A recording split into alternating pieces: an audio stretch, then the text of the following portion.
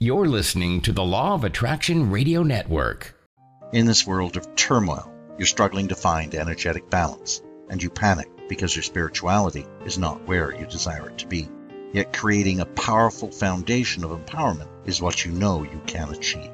Hi, I am Martin Neil Campbell, author of the book Receiving the Gift We Give, which is available on Amazon eBooks and my website, receivingthegiftwegive.com. I invite you to uncover your power and greatly expand your energies by embracing your divine self.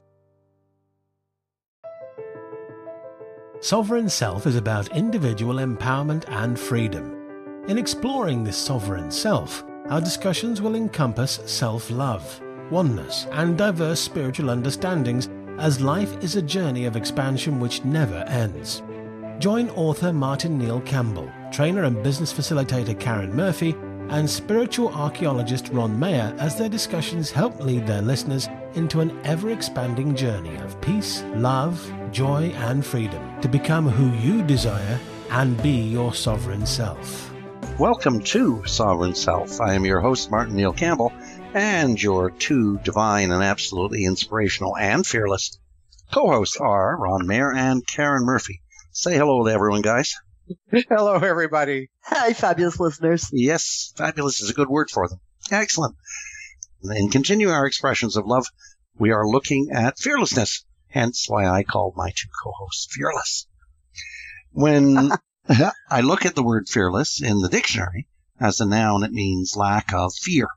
Some of the synonyms are bold, courageous, dauntless, brave, gallant, great-hearted, heroic, lion-hearted, undaunted, and valiant.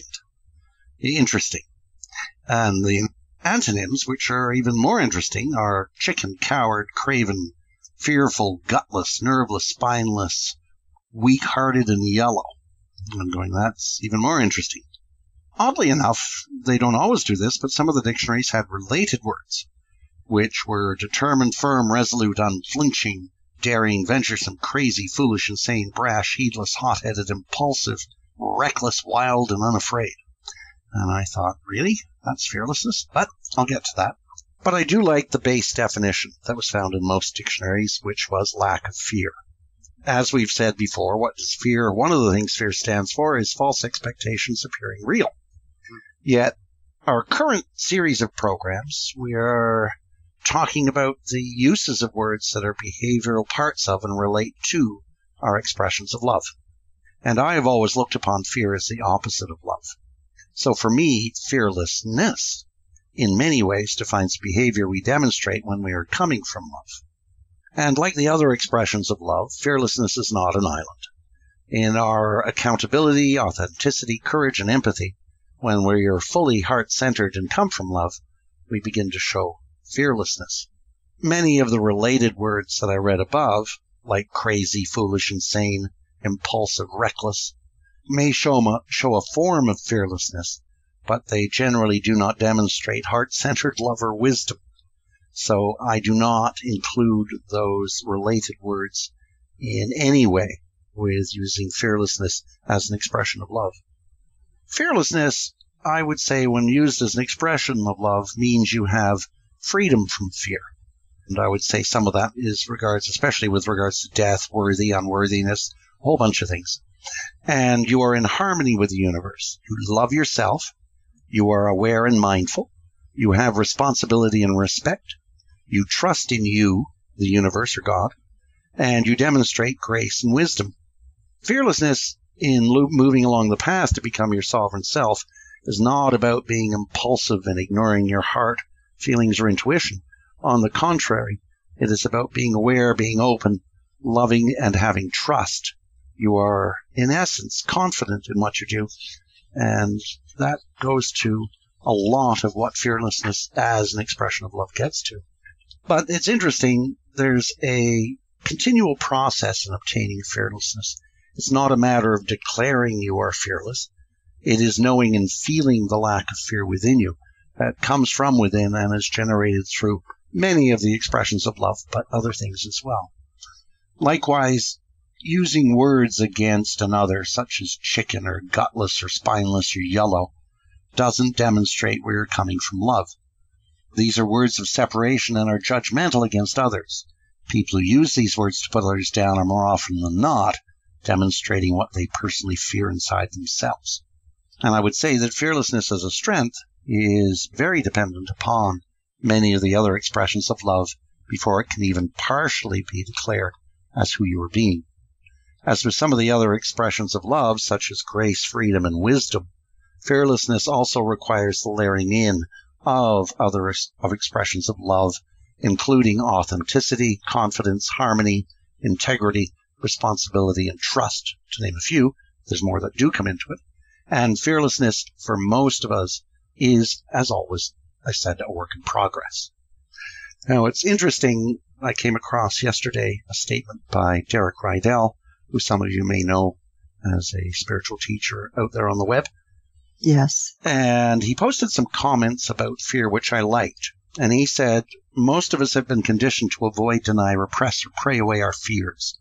It's logical enough. After all, who wants to feel their fear, he said. There aren't any bad elements in our life. Everything is here to serve us.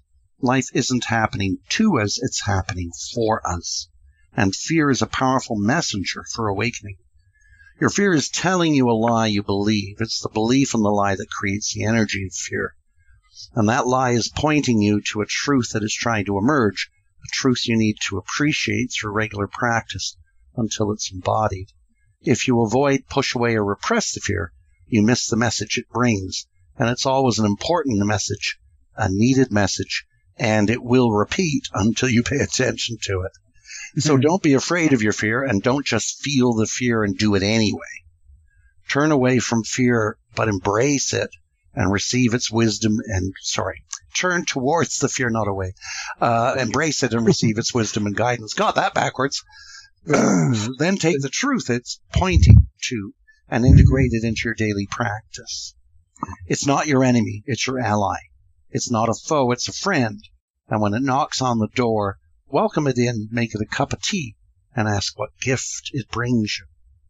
And if you do this, it will make you more powerful than you can believe, and it will expand your consciousness, and it will build a level of soul stamina that will make you increasingly fearless and ultimately unstoppable. That's not all he said, but that's the gist of it. So I like that very much. I love it. It has some interesting pieces in it. Now, we'll be adding a whole lot of different pieces to fearlessness and fear. But with that, that's the end of the introduction. Who, Karen or Ron, would like to go first on commenting? Karen, I invite you to go first. Alrighty. Well, a number of things resonated with me. I loved your introduction, Martin. And I, too, have listened on many occasions to Derek and always found a lot of what he's saying to really sort of touch me. And it's interesting because we've often spoke on this, our show, about we're not talking about anything new. Everyone is talking about it. We're just exploring it in our conversation. And in preparation for our show today, I, too, did some looking up on the web, and I actually came across an article on the path of fearlessness, Zen habits. And it very much speaks to what your introduction spoke to, Martin, talking about things like how fear stops us from building healthy and productive habits and causing us to stagnate and procrastinate, keeps us from finding work that is meaningful or doing that work once we've found it. It also keeps us from finding friends or connecting with people on a much deeper level. And this article actually talked a little bit about underlying all of those fears. What were the key issues? And I think we've often talked about these, and you mentioned them, Martin, in your introduction, and that is the fear of failure or being unprepared, fear of uncertainty, or that one that we always come up with, and that is fear of being inadequate or being rejected. So elements that we've talked about in many of our other expressions of love in our program. And it went on to talk a little bit about the 3 keys to developing fearlessness. And again, such consistency, facing fear mindfully, seeing your underlying goodness, sitting in meditation and taking those moments to just be with your fear and look into it, move into it, and then embracing the joy of groundlessness. And it's interesting because I think that, and I often go back to stories of young children. When you look at a young child, they wake up every morning with wonder in their eyes. They get up out of bed. They have no fears, no past experiences to say, oh, Monday's going to be ugly, or I don't like Thursdays. They have no concept of that. So every opportunity, every day that presents itself, they are exploring. And I love the way you phrased it, Martin, when you said to embrace that fear and say, hey, come on in, have a cup of tea with me. Let's see what you got for me today. I'm up for it. And I think when we look at little children, that's exactly what they do. I mean, the wonder on their faces when they see snow. As an adult, we look at snow and think, oh, goodness, going to have to shovel later. You know, it has a different connotation, but children look at it with wonder. And if we could embrace our fears with that kind of wonder, I just wonder, that's a pun on pun, how we could create what we really want in existence. Not to say, as you said as well, that if fear is real, I mean, it doesn't mean that you just throw caution to the wind. You have to be mindful, but maybe it's those false expectations that we're letting play with our minds and play with what we do with our lives. Mm-hmm. Oh, very good. Now, to my way of thinking, and to add to what has already been shared, which, by the way, both of you, it was absolutely wonderful and right on the mark. I recently coined a little phrase on my webpage that said, on being fearless, how fearful you are will always be directly proportional to the judgments you hold. I like when that. When you think about it, the more you judge, the more you will have reason to fear. It's just as simple as that. But the judgments themselves, this is the difficult aspects, because all of these judgments have been based on false understandings as provided by Spirit. Over the last, I think I've mentioned this before, over the last 50 to 60 years, we have had a tremendous amount of new spiritual understandings that have replaced over 2,000 years, for instance, of spiritual understandings that have not proven to be 100% correct. And what book that can actually explain or express this very, very well would be the book by Donald Walsh on the 10 illusions that we have previously thought were spiritual, but are not. Yeah. So here we have been given throughout all of this time, spiritual teachings that have not been true. And it's from those spiritual teachings, the concept of being needy, that God needs something, or that competition is real, that there is not enough to go around. These are some of the things that we were led to believe are true. And so what has happened is, when we have not met up with these conditions, we have then subsequently created these judgments and have placed those judgments outside ourselves. Now, this is what is all being held in your subconscious mind. So, and what has been placed outside yourself in your subconscious minds is no longer available to you consciously. Mm-hmm. And so fear has a tendency also to reflect what you fear the most is something that you're not aware of. So fear of the unknown is a huge fear that everybody has. And I love also the concept of the false expectations appearing real. And there's another twist to this, is false evidence appearing real. Yeah. And although the two might seem the same, there's a slight distinction that is a little bit different. The false expectations feeling real is far more difficult to understand. It's far more convoluted. Its undercurrents are far more difficult to detect. These are judgments that come at you, but seem to be indirectly related to you, whereas false evidence appearing real, these are judgments that come right back at you, that you know you are correct, you are the perpetrator of it. So there's just a slight difference with regards to the fears that are generated by the false expectations appearing real. But in all cases, those fears are based on lies and not truths that we have believed are true, and subsequently are afraid of what the ramifications are if and whenever these judgments come to bear. Yeah. You know, it's interesting. When we look at the past, and as you said, the last 2,000 years, what people thought and what they did and what they put in holy texts and teachings and spiritual teachings and everything else, we are expanding as we move forward. That is our natural way of being, is to keep expanding. Hopefully for most people, not some people expand more than others. But we have a nasty habit of, in the past, and still do, of using our fears to make them real. So the religious texts say you shouldn't have money, give up your wealth. There isn't enough to go around. That God is a needy God and demands this and demands that. All of these things are developed out of fears that people accepted as being real.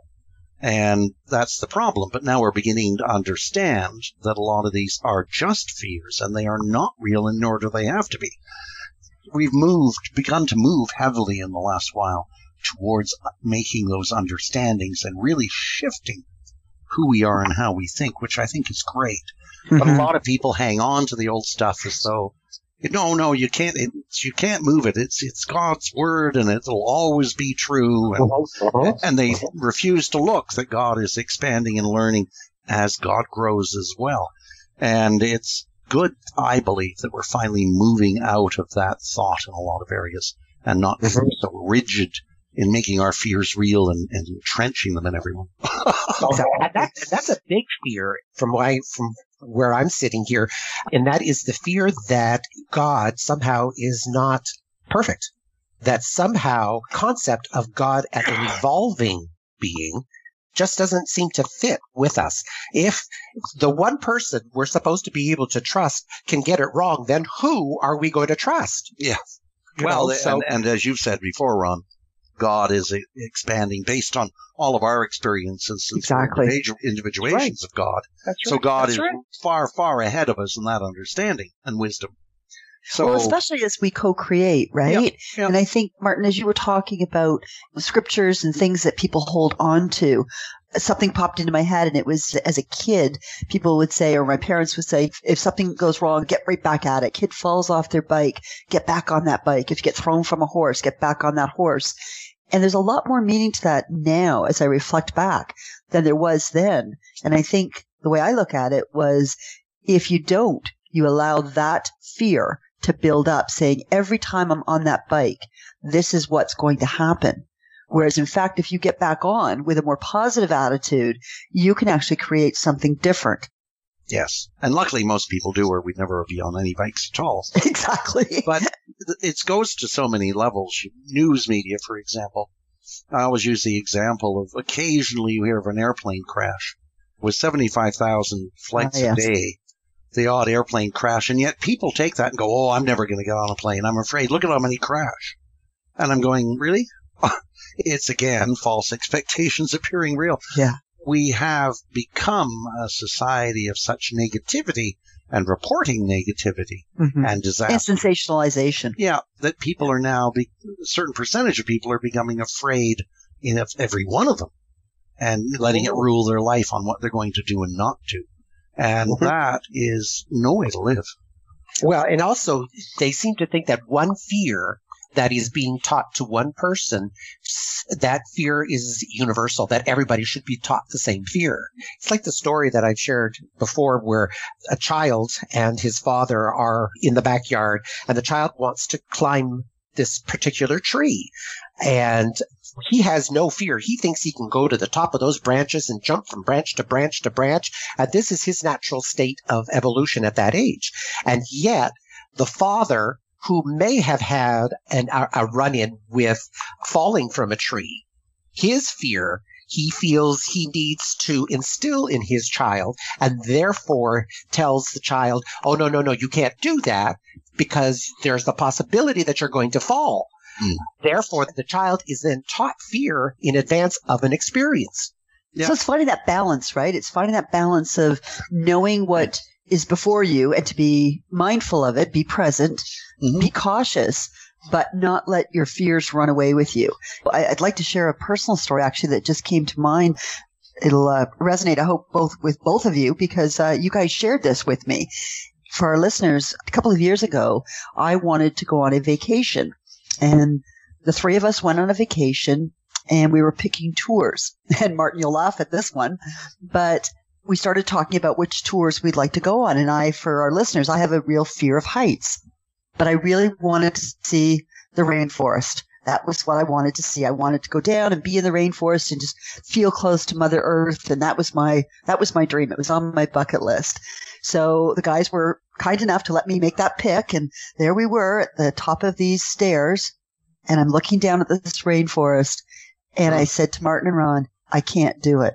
And I'll never forget it. Martin, you turned and looked at me and said, you picked this one, Karen. Do you want Ron in front or behind? Me in front or behind, because we're going down to the rainforest.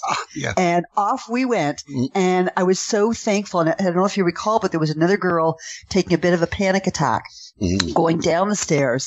And I just kept focused with you guys guarding my front and my back. And down I went. And I to this day, that is a momentous moment for me, because had I not done it, I would have forever thought, what if I could have? Yeah. Mm-hmm. And I remember that. And in the end, you enjoyed the experience. I loved it. I loved it. I would have felt like I'd really missed out on something had I not taken that plunge. And again, one of the things that I often talk about, we all talk about, is surrounding yourself with like-minded people. And the thing there was, I trusted the two of you implicitly. So I knew you had my back, had my front, and I was going to be fine. If I panicked, if I fell, I knew both of you were there. And none of those things, none of those false expectations happened. Yeah. I just got to enjoy it. Ron, should we tell her now that we were debating which one should push her first? Yeah. I joking, remember Karen. that. I remember that. And I don't have a fear of height, but the pathway down was on these steps that, because we were in a rainforest, I remember them being rather slippery. They were. And it was covered in moss, and some of these steps were not exactly level. Some of them were slightly angled. And I even remember the guardrail being very rickety. At times you could actually shake it. You could shake it. Mm-hmm. So the means to getting down there was also very precarious. Yeah. So even though I didn't have a fear of heights, I could definitely feel I had to be very cautious and go very slowly. At which the guide admonished everybody, please don't take this, don't go furiously down these stairs, take your time. I remember him saying that.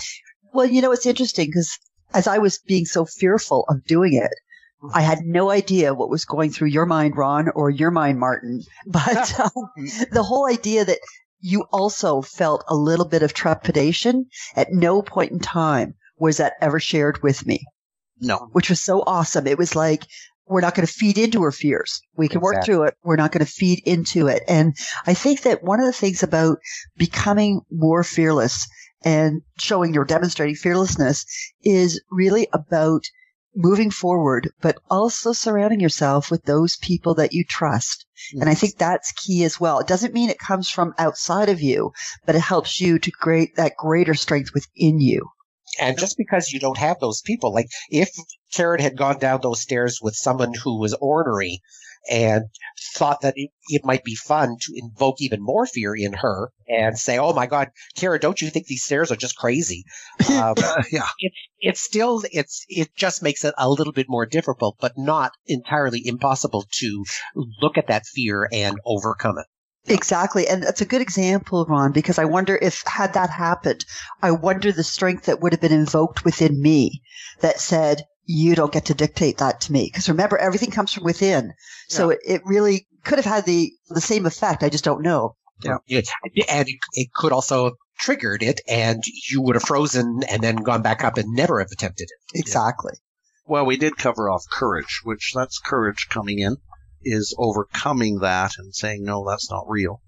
Mm-hmm. But yes, you're right. It could be very easily go the other way and give in to the fear and go, oh, you're right, I'm not going down. The loving thing to do was not to draw additional fear to increase the charge of the false expectations being real, right? But to allow her to deal with what was immediately in her conscious mind at that time. Yep. Yeah. And not to add to it.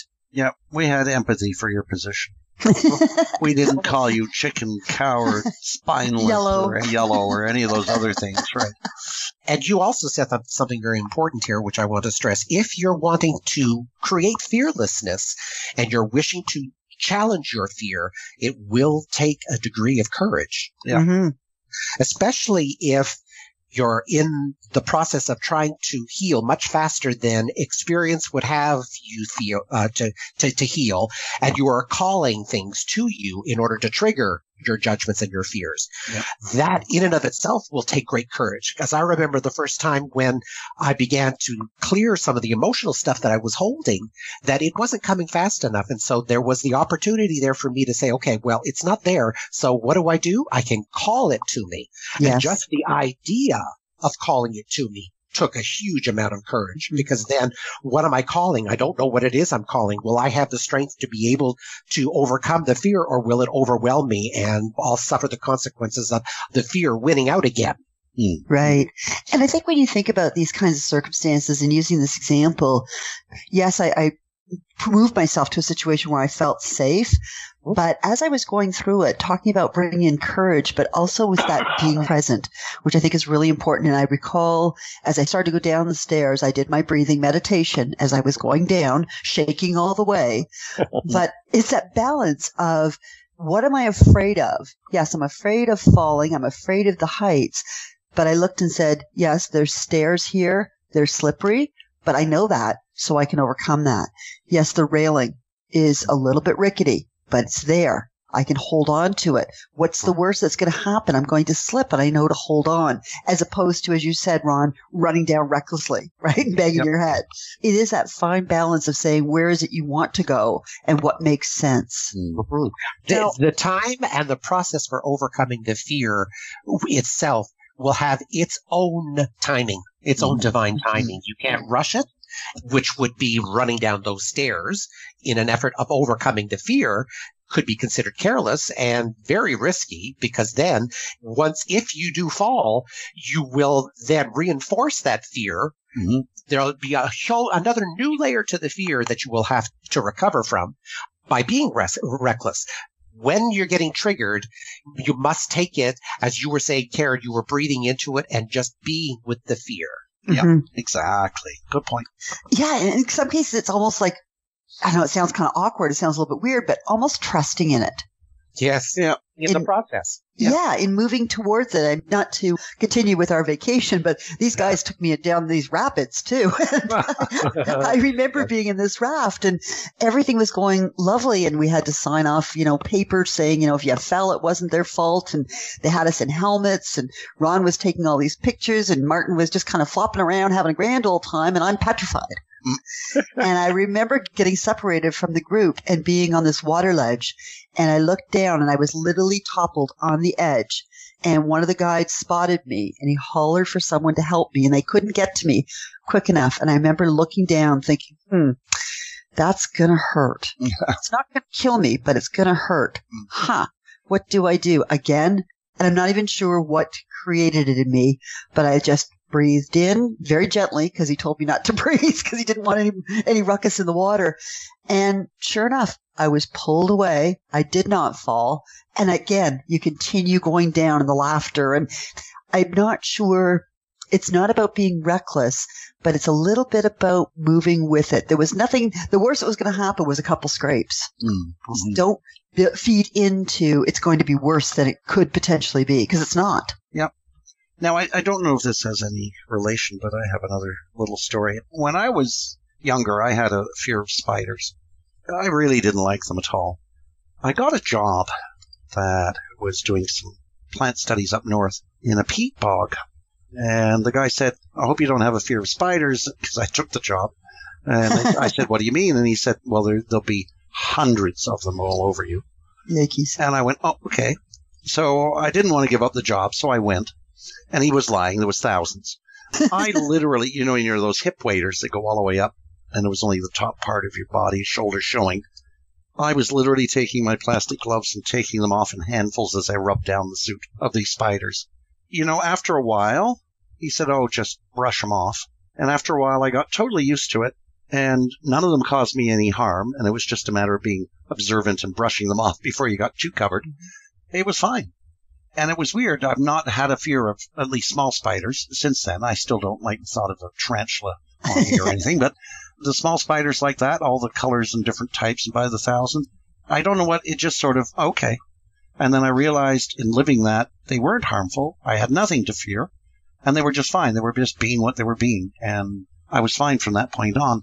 But it's interesting that it took that to make me realize. I don't think one at a time would ever have done it. Well, that's a great story, Martin. I believe that things are put in front of us. Situations are placed before us that we sometimes think are not so good, and we judge them as being bad. But in fact, they are put in front of us to allow us that opportunity to dig deeper within ourselves and see what we can move through and show the expressions of courage and just reaching out and saying, okay, I can do this. I believe that that's put before us for a reason. I don't think it's by coincidence. No, I agree. I was far less fearful of them than I thought I'd be.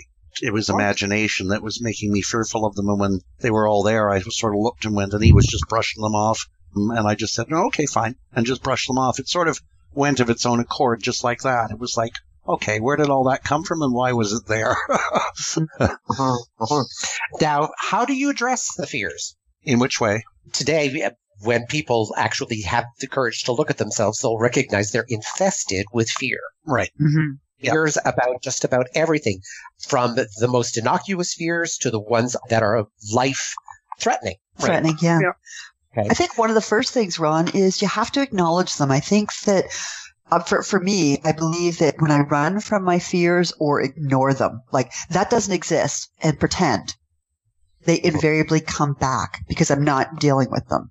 So I guess my first step would be to acknowledge them and then to kind of sit with them and say, what is it that I'm really fearful of? What is making everything just kind of shake and say, oh, what is that? What is the worst that can happen? And kind of work through it that way.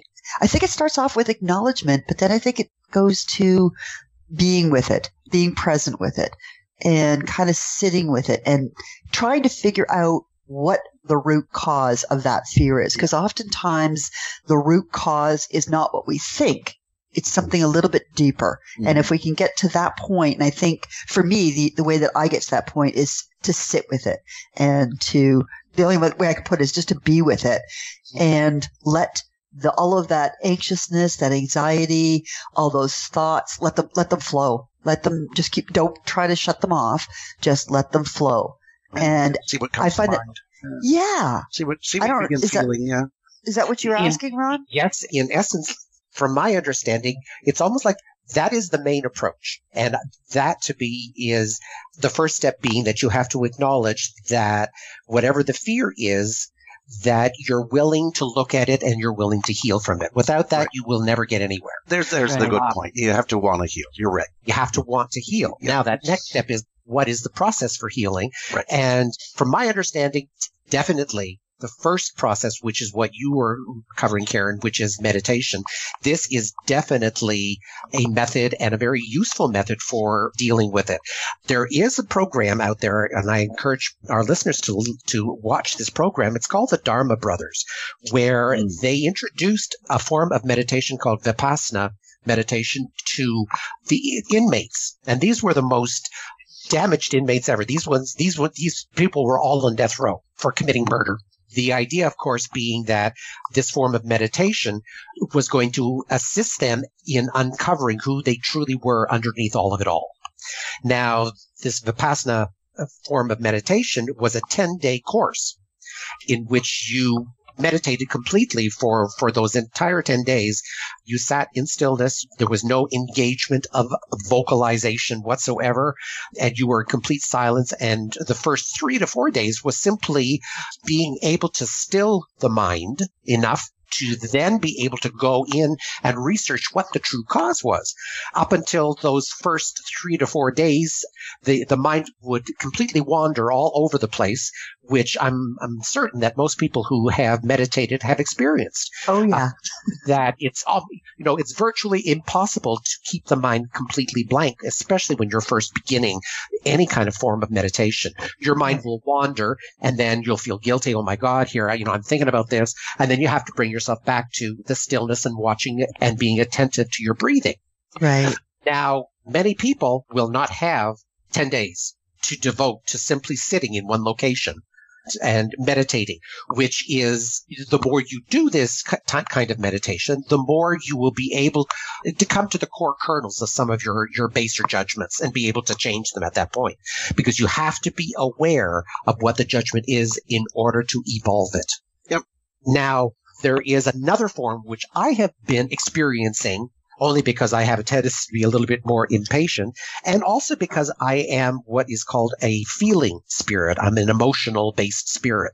And this is releasing the charged emotion that is behind the judgment itself. So when you're being triggered and your immediate reaction is all of these, the rage of emotion that wants to express itself, rather than suppress it, I will release it through verbalization. When I actually do this type of practice, the quickness or the speed at which I actually see the judgment behind it has increased tenfold. I have the ability, once I've released that charge, then and only then, and you have to release it as much as possible. Sometimes you can start it, but you'll know when you have satisfied what the emotions are screaming to be released about. Because if you only do a partial one, you're still left with a feeling that the charge hasn't been completely released. So again, trusting your feelings here will assist you in the releasing aspect of what you need to release. Yep. But once the emotional charge has been released, then it becomes clear what the judgment is. Now, this is my quicker way of getting to the judgment, but it by no means is the only way. As what Karen was saying, she has her way of getting to that through her consistently practicing meditation. It's interesting, though. Ron, I'll go back to something Karen said, and I wrote it down when she said it. You said you looked at what's the worst that can happen. And when I find that I'm looking at something that is causing fear, and it's usually maybe something at work, they're going to change this or that, and people may not have jobs, or you're going to be changed from where you are to elsewhere. Right. Sometimes my mind wants to go to what's the worst that can happen. But I look at that and go, but is that likely? Uh-huh. And then I look at it again and go, no, this is probably what they're planning, why they're planning it, and this is what is probably going to happen. And then I begin working with that to see how I can move myself into accepting the change and seeing what I can do to make myself more valuable to that change, if I can put it that way. Right. I tend to go to think about what the worst can happen, but then I quite often discard it as being unrealistic and false expectations appearing real. And I move back to what most is likely going to happen. So I do it that way. I don't know if that makes sense. Yeah. It does. I think that's a great observation, because it takes us right back to the top of the show when we were talking about embracing fear with wonder and that uncertainty, and what are the amazing things that could come out of this. And I think your example there, Martin, was a good observation of how you do that. I think that's fantastic. I mean, I think if people wallow in the fear of what's the worst case scenario, right, you're not likely recognizing, because you're still looking at the false end of it. But I also want to draw attention to the fact that what Martin was experiencing was absolutely necessary for him in his stage. And I disagree, Martin. I think it was still valuable in that you looked at that, because judgments can be so multi-layered. Mm-hmm. And then to deny any aspect of a judgment is not to embrace the complete healing of that judgment. And that's why I said I usually look at the worst and then say, that doesn't even make sense, and move back. Exactly. Exactly. Yeah. But you have to look at it. Yeah. You can't deny it. No. You just move through that emotion. Yeah. No, exactly. Absolutely. Yeah. That's a step that you cannot be, simply because you might not find value in a particular idea, that you should not explore it. It's going to come up for exploration. And how you ended up treating it is exactly correct. You saw that it was an illusion, that it wasn't real. And so you acknowledged it. You didn't deny it as being useless. Right. But you acknowledged it and then said, but it's not true. But the key, I think, and I'm learning this better as we move along, is that there was recent changes in the company, and I embraced the changes because I thought, okay, this is where they want to go. I can't change that. Mm-hmm. So how do I make myself useful in that? And it's interesting, when I look back at people who get further ahead, they dive into it full-heartedly and say, I can help with this, I can help with that, I can help with that, and they love them, and they go much further ahead, and they're much better at it. But so many people stand back, I don't want to go there, I don't want to go there. This is one of the old spiritual ideas where we always considered that oneness was the sameness and that everything was going to be the same. When in fact, everything seeks to evolve. Everything. Yep. And so we actually should be comfortable with change. And yet most of us are still very, very uncomfortable with change. Yeah. And it holds people back from being what they could be because they fight it. Of course. Yeah. Of course. But that is based on an old spiritual idea that we are attempting to replace today with one that says, no, everything is change. Yep. So we need to feel comfortable with this. Yeah. And the root cause of that in a lot of ways in our civilization here actually is the understanding that God is fixed and immutable. Yes, yes. And because we think, I've been taught so often that God is fixed and immutable, that change is bad because God doesn't change. And yet that's so false.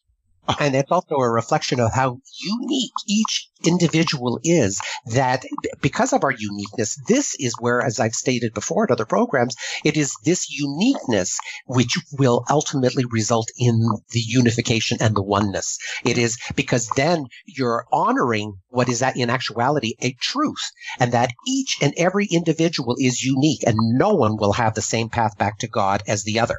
Exactly. Right. Yeah. Our experiences and who we are all different.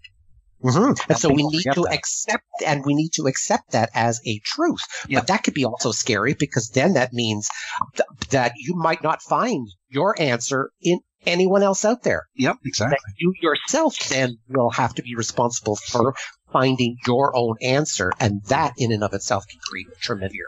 And I'll put this out there and I'll ask both of you.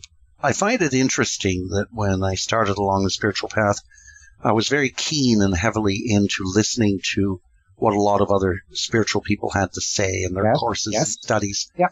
But you get to a point where you realize that they can't change me. They can add bits and pieces and thoughts and whatnot, but it gets to the point where you no longer need to be pulled along by a teacher. Mm-hmm. Mm-hmm. And you grow to the point where you become your own teacher. That's right. And, absolutely. And that is becoming a master. Yeah, well, I don't like that word, but that's okay. I know what you mean. I know. I read your article, and that's exactly what I understand what you're saying, as opposed to the sovereign self. But here, this is where most spiritual teachers need to actually seek the point at which they let go of their students. Yeah. Yes. That is when they know that they have been successful. If you see a teacher and their followers have been with them for 20, 30, 40, 50 years, how successful were they at creating a self-sovereign individual? Exactly. Not very so far. And that's true in everything. It's true in our relationships. It's true in business. I mean, if you look at a successful leader is one who allows those that they're teaching to surpass them. Yeah, exactly. Right? Or to go on, That's not to say that you're going to disrespect your teacher. No. It simply means that you will acknowledge that you are now a valuable part and you will be adding to the whole, not with duplicating what has been gone on in the past with other people, but by creating your own individual path itself. That is what adds to the whole.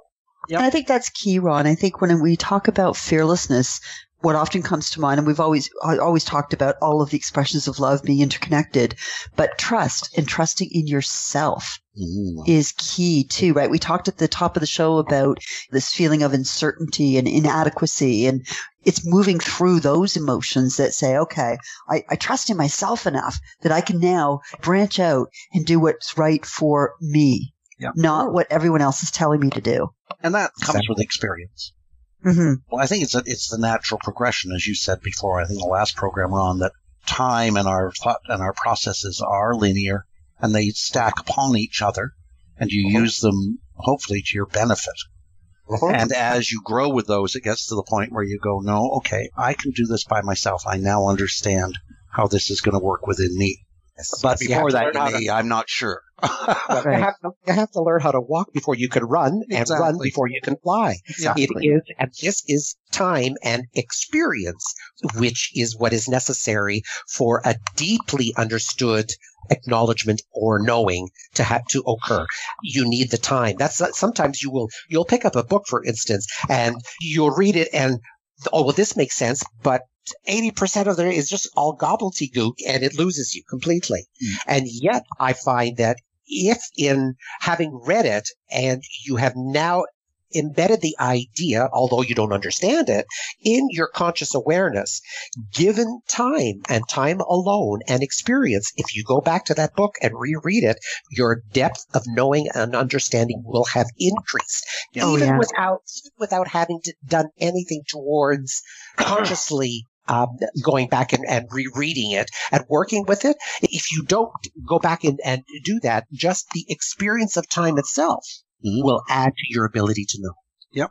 Yeah, that really resonates with me. I've felt that many times when I've gone back and even read a book, watched a movie, hit a similar circumstance. That evolution piece has shown itself so many times. You understand it differently because you have a different perspective on things. Yeah, different lens. Yeah, for sure. And that's why one of the spiritual teachings that I've heard out there by spiritual masters, quote unquote, for Martin's sake here, is that time is all simultaneous. Right. And even though there's an underlying implication, which means that if you don't get it, somehow you're not right, that you're wrong. And that is not true understanding of what the purpose of time is. No. And I'll explain very briefly my thought around master. Master means you're in charge and your authority on things, and yet we are still growing. So there is no such thing as a true master in all, because everyone is growing, and anyone who thinks they're a master and can stop growing are fooling themselves, and they're not a master.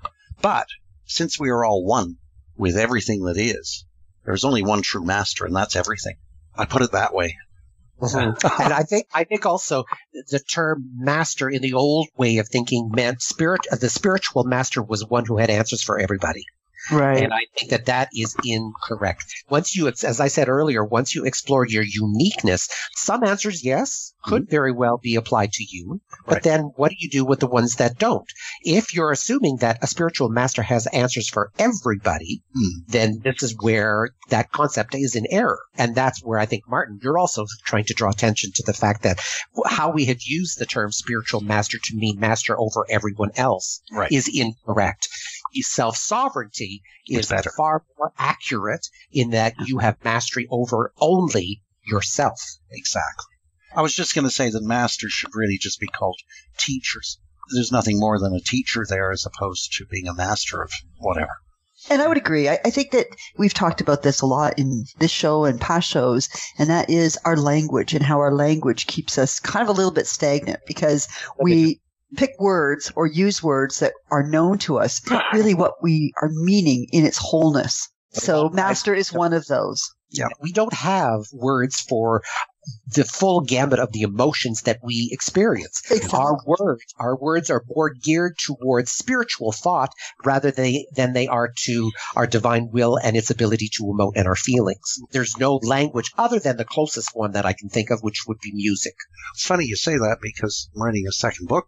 One of the sections, multiple sections are on love and explaining love and how we look at it and how we have so misinterpreted the word that it was very difficult. It took many months to, in my mind, explain love a little more clearly. Not perfectly, but a little more clearly, because whenever I tried to look it up, it was like, oh my God, it's so narrow.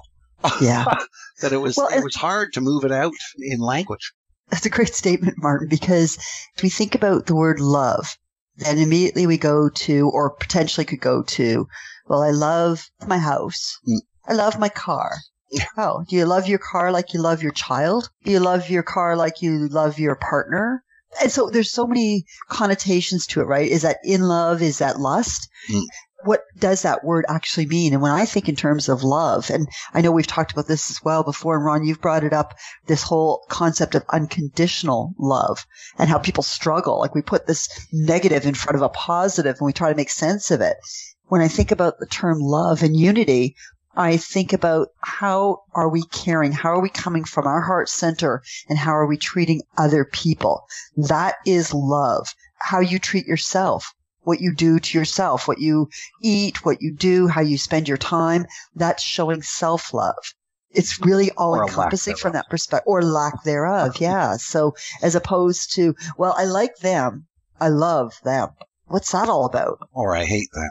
Or I dislike them. Yeah, it's interesting because, as I said in the introduction, I think love is in many ways the opposite of fear on many fronts. fear in many ways is not moving to love and not moving to trust, not moving to being fully aware. And that's when we talk about getting rid of our fears. Is you have to look at them. You can't just keep shoving them away, as we keep saying. You have to look at them. You have to become aware of them. You have to feel them. You have to respect them. And you have to own them. And you have to own them, and you have to have trust that you can get through this. And as Ron says, you have to want to heal. Without the desire to want to heal, then you don't have the desire to see yourself as being causal here. With everything that's in your life, you are causal. But when you're in the throes of an emotional response, your firm belief, which is your judgment that you've decided you're going to believe in the judgment, is that you're being victimized here. And without the desire to want to heal, being present, and this is why, in order to heal, you have to be ready for it. Yeah. If you're not ready to heal yourself, then you will continue down the road of judgment and seeing those external events come back at you over and over and over again until you've had enough of it. It's almost like you're sick and tired of being sick and tired. You have to come to a point where you've had enough, and that, yes, now is the time. But until you reach that, there is no possible way that healing on that level can occur for you. You're absolutely correct. I mean, we've often heard the terminology of, oh, my parents were like that, or my grandparents were like that, therefore I am, and I'll never change. I believe that DNA is within us, but it's up to us if we choose to own it, acknowledge it, and work through it. And those ideas can be so powerful because you can go through an entire life feeling that there is no way around this, and yet there is. There is always a way out. Always, always, always. But it does take the courage in order to acknowledge that you are being causal here and that you are not a victim. All fear is internal. And only you can work through it. If I go back to the example of going into the rainforest, Martin, you could have stomped and screamed and looked at me in the eye and said, you're going to do this. It had to be me that wanted to do it. Yeah. Right? Yeah. And didn't we say that to you at the time? Yeah. These guys are brilliant. I got to tell you, listeners, one of the most amazing things in my life is having these two gentlemen being a part of it. I learned so much from them day after day, and it's pretty cool. So I hope you're enjoying listening to them as much as I do. Well, thank you. I can't say the same thing because you're not two gentlemen. There's one gentleman and then there's a fine lady. So there you go. Yeah. One more thing about fearlessness, and there is a term out there that everybody has been praying for, and that is full consciousness. That in order to become fully conscious beings, and this is only step one of the spiritual journey, folks. Once you become fully conscious beings, then there's the joy of creating what's next. But until we become fully conscious beings, we're still reacting to our fears. Yep. And so until we actually release all of the judgments which are fear-based, until we get that, we are conditional beings and only semi-conscious. Yeah. And acknowledging that is key too, because I know that for myself, oftentimes I've slipped into this, one step forward, 3 steps back. Why am I not getting there? That's not loving myself, first and foremost, because I'm not allowing the natural evolution of things, and I have to be okay with that. And that's a huge challenge, I think, for myself. I don't know if it happens to others. Yep. You'll always find yourself slipping. And in fact, on the path of medicine, that was one of the things that our spiritual elder, Grandmother Perisha, would always insist upon is when you lose focus and when you're not diligent in your practices, then you will allow yourself to slip up. Yes. And it was something that first I felt guilty because it was like, well, I'm not strong enough for something. And then I began to realize, no, falling back is a natural thing and not to feel wrongly judgmental against yourself for doing so. Knowledge that you might have slipped, but you don't create a new judgment that says, oh, you'll never get there. You'll never do it. Exactly. And that's the worst thing you can do because then people make that real. And then you add another layer of the original judgment and it just becomes more complicated. That's a hard one to overcome, though, for a lot of people. Yeah. All of our fears, we have such a huge amount in our unconscious minds. Mm-hmm. And the deeper you go into the unconscious minds, the more convoluted and complex the judgments become. Yeah. Because as you've just seen, sometimes keep adding these additional layers over the original judgment. Yeah. And eventually, the emotions that are resulting from it are also extremely convoluted and make absolutely no sense. It looks like you're going crazy when you're emoting and stuff, because sometimes the emotions that are screaming don't seem to have any bearance on what the judgment was originally. And that is because of the complexities of our continuing to deny has created. But when you do emote, it takes one of those layers away so you can look at the next one. Yes, exactly, Martin. And that works well. Yes, it does. But here again, some people might not feel comfortable with the process of expressing emotions as valuable as many of us are beginning to see it, and will end up only sitting with meditation. But as I said, sometimes it takes a lot longer to meditate in order to get to it, because you're having to circumvent or go around some of the emotional experiences. Mm-hmm. But at least with the meditation, especially with Vipassana meditation, when the emotions come up, you have attained a large degree of being able to step outside yourself, the observer, that observe these emotions and allow them rather than reject them. Yep. So even there, you're doing so, but because you're not releasing the vibration of the charged emotion through physical expression, which could be movement and most likely vocalizing, which is a quick way of releasing the emotional charge in order to get to the idea or the judgment in the first place. You had mentioned too, Ron, about music. And you were talking about in terms of love and music, and prompted me to think about some music that Martin had shared with me. And I think it came from Jared Hewitt, and it was the Healing the Inner Child. Yes. Is that the right one, Martin? Yeah. And it's just music. And I too, along with you, Ron, I'm very in tune to music. I remember turning on this music, not knowing what to expect. I was kind of blown away because as this music started, it was lovely. And yet I could feel all of these emotions that I had no idea what these emotions were. And I tried to hold them back. And I wasn't even sure what I was holding back, except that I was feeling emotional. And I thought, nope, you're meant to go through this. Just go with it. And I remember sitting in my living room at the time, listening to this music, and the tears just started to flow. Absolutely. And I started to sob, and I had no idea what was going on. All of a sudden, all of these memories and experiences started showing themselves. And I didn't even know how or why this was all happening. And I remember calling Martin afterwards saying, oh my goodness, I'm exhausted. And yet I'm elated, because as I was going through that process of allowing the tears to come through, I also allowed the emotions to come to the forefront, and I saw them. And then I acknowledged, oh, that's what that brought up. What I like about music is that it can go much deeper than thinking can, where some of these emotions were created with thought, and these we judge and hold in our subconscious minds.